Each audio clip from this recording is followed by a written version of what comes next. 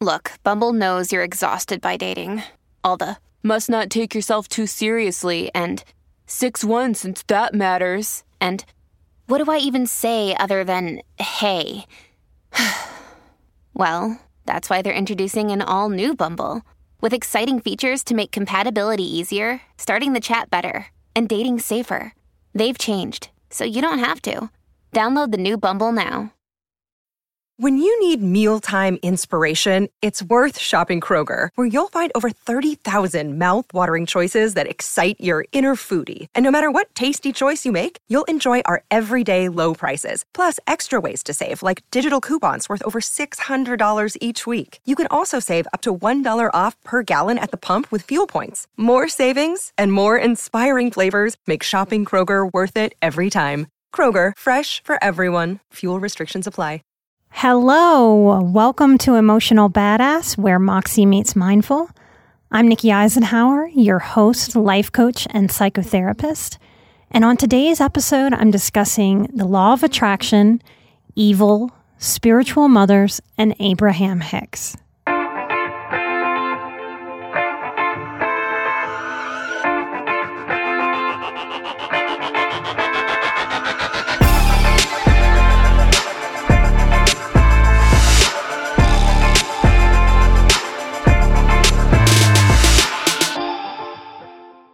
I want to start this show by reminding, or maybe sharing for the first time with you, what the law of attraction is. Simply, the law of attraction is this idea that what we put attention and intention into comes back to us. So if we pay attention to what is light and good and happy and uplifting, the universe returns more of that energy to us. If we put our energy into what is dark and heavy and not working, we get more of that. That is the general sort of basic idea of the law of attraction. If you've ever heard anybody say you reap what you sow, that would be a saying right from the law of attraction. This is going to be one of those episodes where I think you have to follow me all the way to the end. And if I can get to where I'm going, then this episode will make sense. I'll tie it together at the end. That's the plan. So a little grace, please, as I get into this episode that I feel called to record and put out for you. So I hope this episode answers the law of attraction struggle and confusion around the idea that the law of attraction says that I shouldn't do anything that I don't want to do. I hope that this episode brings clarity to that confusion point. Now, I think of myself as a grounded realist at this point in my life. I also think of myself as a reformed pessimist and a strong skeptic and an individualist. And by individualist, I mean that the only way I can do my job or get on this microphone or hold space for people in healing and help the people that I feel called to help is by selfishly taking care of myself so that I can show up, so that I can serve. I believe that self-care is the most important thing that we can do as individuals on the planet, and to help each other on this planet without burning out and helping less than we could have otherwise. That's the essence of healthy self-care. Now, y'all hear me talk about the inner child all the time. I'm all about inner child healing. I also have a Catholic inner child who grew up in New Orleans. And in New Orleans, during my time, there was enough sort of Haitian voodoo dark magic combined with Catholic shame and fear that was hung in the air just like the humidity, y'all. I remember coming home from a sleepover, and this was something that I was allowed to do.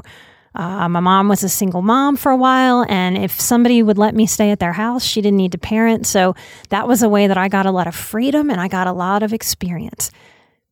So I remember coming home from a sleepover and nonchalantly mentioned that we had watched the scariest movie ever, The Exorcist. And I might as well have come home with a few of my own demons.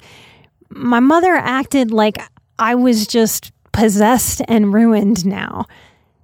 And I couldn't quite make heads or tails of it. I had grown up being told movies aren't real. Nothing that you see in the movies is real. So even though it was scary, I knew it wasn't real.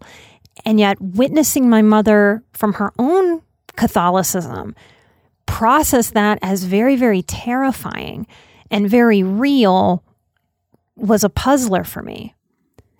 The same response had happened about a year before when I had again come home from a sleepover and just sort of nonchalantly talked about the sleepover and mentioned that we played a game, we used a Ouija board. Same exact response.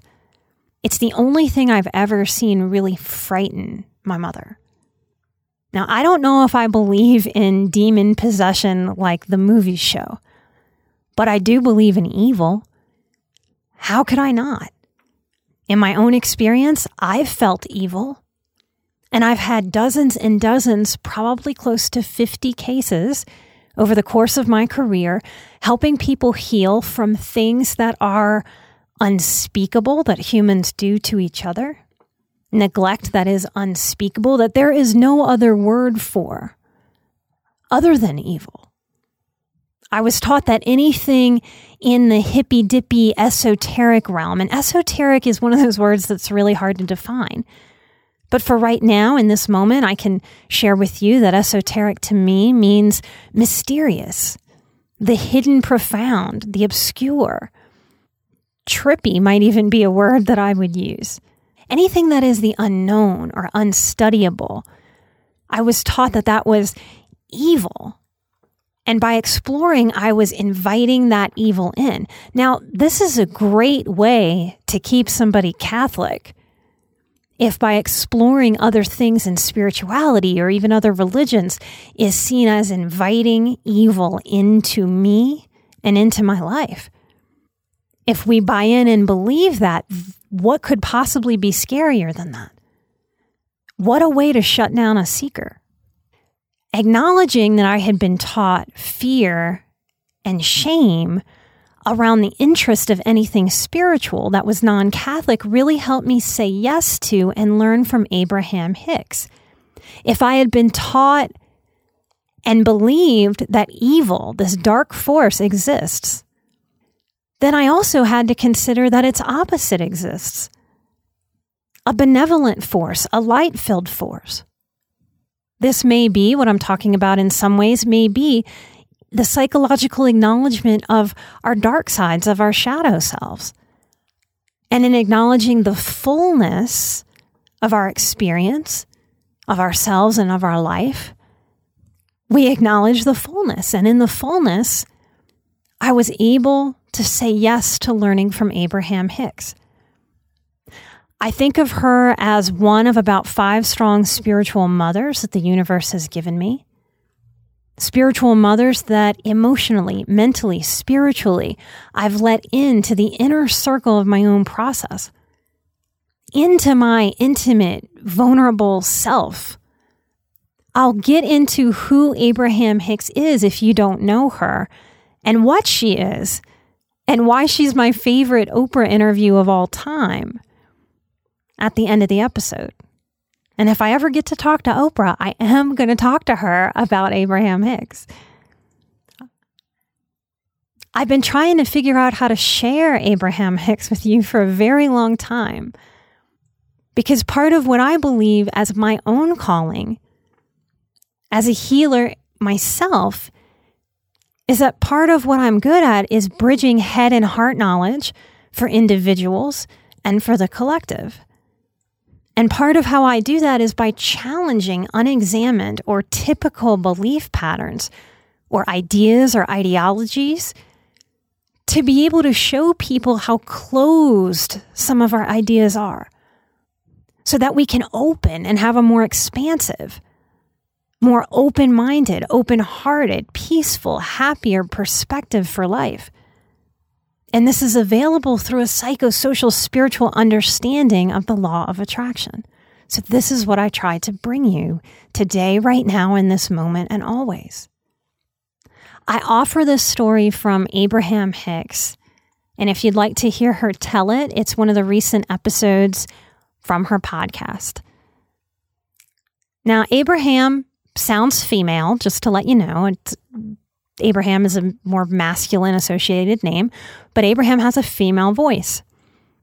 And she shares this story of Esther. So Esther gets on a plane and she has all her stuff. And Esther gets situated, right? As we all do on a plane. We put our stuff in the overhead bin. We make sure it's not going to fall out. We make sure, as sensitive people, that we have all the little things that we want in our laps to fiddle with during a long flight. And we settle in and take that exhale of, I've made it all the way through the airport. Here I am in my seat, ready to fly. And right about at that moment, when she's all settled in, here comes this family of 5. And they just surround Esther.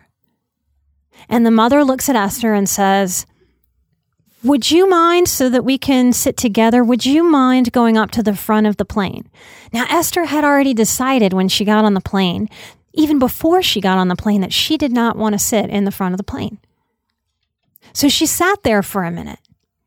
And the law of attraction is about getting in alignment. So Esther was getting in alignment with this request, because the healthy choices are to say yes or no. With any question, our choices are yes or no, or maybe, or somewhere in between. And as she sat there processing, she tried to get into alignment, because she doesn't want to do something that is against her alignment. As Abraham sat, her thoughts started to churn to help her get into alignment. Her thoughts sounded like, well, I certainly don't want to separate this family. I don't want to dig in and stay in this spot for a long, awkward flight. That's certainly not the right thing to do, or the thing that I want to feel. So, yeah, I can gather my stuff and go up to the front. And right as she's getting to this conclusion, getting light about it, like, oh yeah, this will be light and this will be easy. And there's a window up there too. I can see over there. So it's kind of like the same spot. Okay, I can do this, and I can do this happily, and I can do this joyfully. As she's coming to that conclusion, the mother gets irritated and says, fine, I'll go to the front of the plane. And Esther says, hold on, hold your horses. I wasn't going to tell you no. I was just getting in alignment with my yes. And Esther happily gathered her things, left the mother to her family, and went and had a delightful flight up at the front of the plane where she hadn't wanted to sit. So if we're going to do a thing and use the law of attraction to help us do that thing or not do that thing, the idea is that if we're going to do it, we better get happy about it. Or don't do it and get happy about that. We get to choose how we feel in this way. And it's work. It's not automatic. And this is the sticking point. Many of you, as highly sensitive people, especially those of you who lean anxious, get all caught up in, wait, but am I supposed to do this? Because I don't want to do it. And just like Esther on that plane, there's lots of things we don't want to do. Just because in the human condition, when we think we're going left and all of a sudden the universe says, hey, how about you go right? We don't jump tracks so easily. Happiness is the work. It is the way. And we can't fake that, but we can get there little bit by little bit. And it's not really a destination to get to. It's in the journey. And I'm not trying to sound like I'm speaking in riddles, though it might sound that way to you at first. These are ideas that are so different than how most of us are trained to think, that our wheels in our minds might really creak to be able to turn around these ideas at first. If that's where you are, come back and listen to this episode a few times. Let yourself marinate in it until those wheels get greased enough to be able to flow and turn. Have you ever wished that you had a direct line to your pediatrician to ask them all the questions that constantly crop up while parenting? Well, we hear you, and we have been there too. That's why we launched the Bites of Health podcast. Every morning, we'll answer a commonly asked pediatric question in 5 minutes or less. You can tune in while you're making your second cup of coffee or from the school drop-off line. Who are we? I'm Dr. Jess Steyer, a public health scientist and also co-host of the Unbiased Science podcast. Every day, I'll chat with one or both of your new pediatrician besties Dr. Dina DiMaggio, a general pediatrician, and Dr. Anthony Porto, a pediatric gastroenterologist. We'll talk about all the things related to our kids' health, from dealing with a colicky infant to navigating puberty in the teenage years. So be sure to tune in to Bites of Health, now live on all podcast platforms. The law of attraction is a training for our brains. It's training our mind muscle to automatically go into the process of aligning. And when we align, what we do isn't work at all. It's maybe even low-key delightful instead of awful and ornery and resistant and spun up in an anxious victim story. A low-vibe experience from our controlling human egos who don't like to be asked to go left or go to the front of the plane when we decided to go right or picked out our spot in the plane. This is not what we see modeled in the world very much. What we see, what we've all seen, what we've all done ourselves until we knew better, we've all aligned with what's familiar. Not what's better, not what's lighter, not what's more productive, not what's easier for our spirits, our hearts, our minds, our bodies, our flow. We've aligned with what's familiar. And what is familiar in our modern American culture especially is grumbling, bitching, moaning, complaining, whining, focusing on the problem, and the defensive strategy that lets the ego continue to justify, I am not wrong in any way, you are wrong, not me. So, law of attraction is work in the way that we have to work to let go of what's familiar, to lean into growing the mind muscle of happiness. And that is our alignment. The work is about resisting that old, funky, low vibe resistant pattern and doing the work to learn how to feel gratitude, how to delight. Esther was delighting that she could do something simple as move and let this family sit together and make 5 people have a more enjoyable experience, a more connected experience. What a way to invite ease instead of resistance, joy instead of resentment, gratitude instead of irritability toward our human sisters and brothers. Law of attraction is the most epic reframing practice we can do. And it sounds simple, but it's not. It sounds simple like a ballet dancer makes dance look easy. It only looks easy because of the skill that ballet dancer has acquired with hours and hours and hours and hours and years and years and years of practice. That's what makes it look so freaking easy. Those who make law of attraction look easy and are super honest and authentic can acknowledge that it's not easy, but this work is worth it. This is how and why I, as a bona fide longtime skeptic, had to consider and not dismiss Abraham Hicks. And this is the part that's going to freak out any part of you that was raised maybe in a Catholic or in a strictly religious or a shaming you're not allowed to explore what's different or what's expansive or what seems weird.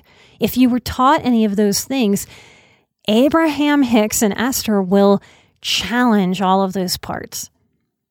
The short of it is that Esther Hicks is Abraham Hicks. Abraham Hicks is Esther Hicks. The short story of Esther and Abraham is that many years ago, Esther felt a calling to meditate. She didn't really know why. She just felt it, like some of us just feel a calling, a little push, a nudge. And so she meditated.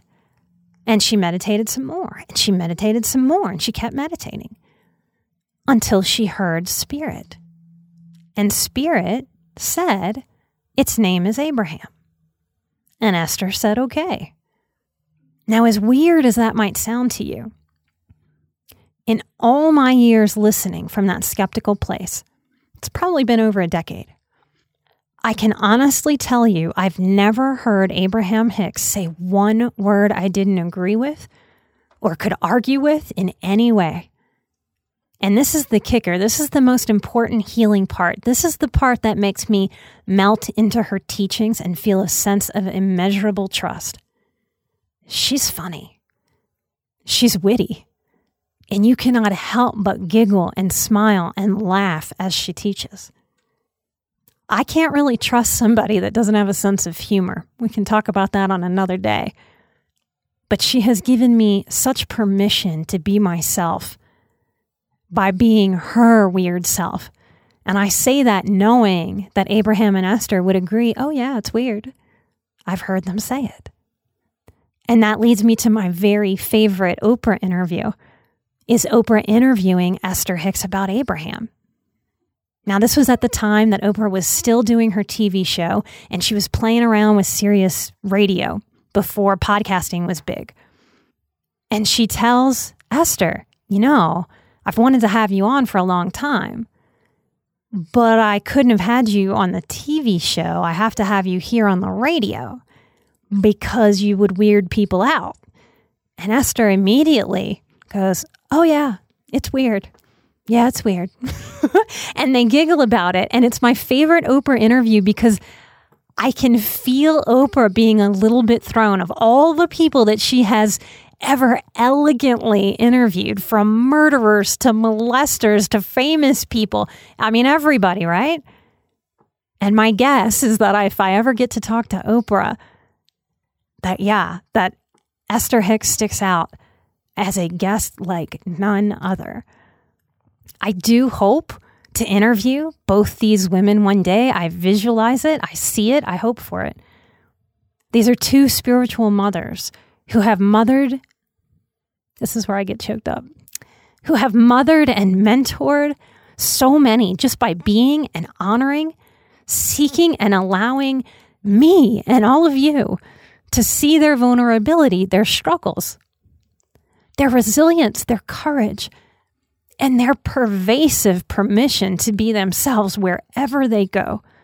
Human flaws, feelings, quirks, judgment be damned, denying none of this messy and beautiful, sometimes scary and confounding existence. I hope with this show, with what I offer you in the Boundaries course and all of my work, and I see y'all signing up for it. I can't wait to meet you. October's going to be here in just a blink. And I hope to teach you with everything I've got. I feel so filled with light and love and possibility. And I can bounce even when the strange seeming lostness of the world penetrates my bubble and gets me down. I bounce where I used to splat. And if you want to bounce and feel lighter than ever, I want that for you too. And I hope that I'm helping you see, feel, and know that lightness is available even if you think you've never ever felt it before. These strong, brave, funny women have helped me learn how to hold such space for myself. And I hope I'm honoring their gift by passing that on. Part of the honoring is that I now know they were gifts I didn't know all along the way.